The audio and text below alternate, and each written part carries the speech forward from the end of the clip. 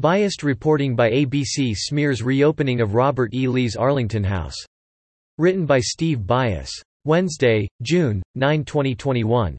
The reopening of Robert E. Lee's home, Arlington House, on Tuesday was used as an occasion for ABC News to offer up a one-sided smear of the man who led the Army of Northern Virginia during the Civil War. Located on the grounds of Arlington National Cemetery, Lee's estate was essentially confiscated by the United States at the end of the war and used as a burial ground. The mansion, which Lee inherited from his father-in-law, George Washington Parke Custis, the adopted son of George Washington, was built by Custis in honor of Washington, the nation's first president and commander-in-chief of the Continental Army. Lee married Custis's daughter, Mary Anna Randolph Custis, and when Custis died, they inherited the estate. The mansion was reopened to the public by the National Park Service following a $12 million rehabilitation.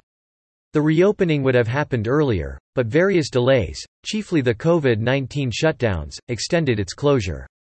Amid the reopening celebrations, Lee's historical reputation is being trashed, with an increased emphasis on those who were enslaved there, according to ABC News, a reference to Custis's slaves who lived there, and were subsequently freed by Lee. Philanthropist David Rubenstein financed the rehabilitation.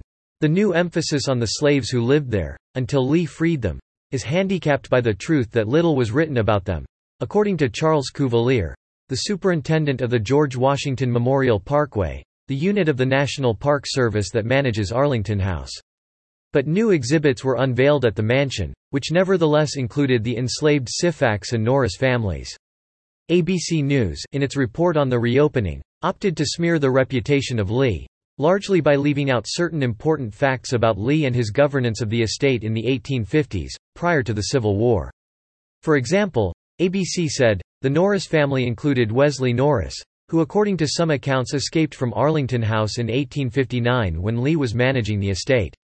When Norris was captured, Lee insisted that Norris be whipped 50 times and that the wounds be washed with brine, according to newspaper accounts, including one given by Norris directly to an anti-slavery newspaper. Emphasis added. Note that ABC offered no evidence that contradicted the propaganda of an anti-slavery newspaper, which could be expected to slander the good name of Lee. The truth is that Lee had denounced slavery long before the war began. In a letter to his wife from Camp Brown in Texas, written on December 27, 1856, Lee described his feelings about slavery.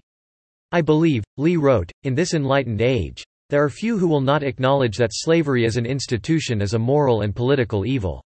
Of course, ABC neglected to cite those words of Lee's, and it is doubtful if the National Park Service will use those words in their tours of the mansion. So, why did Lee own slaves? As the late Paul Harvey used to say, here is the rest of the story.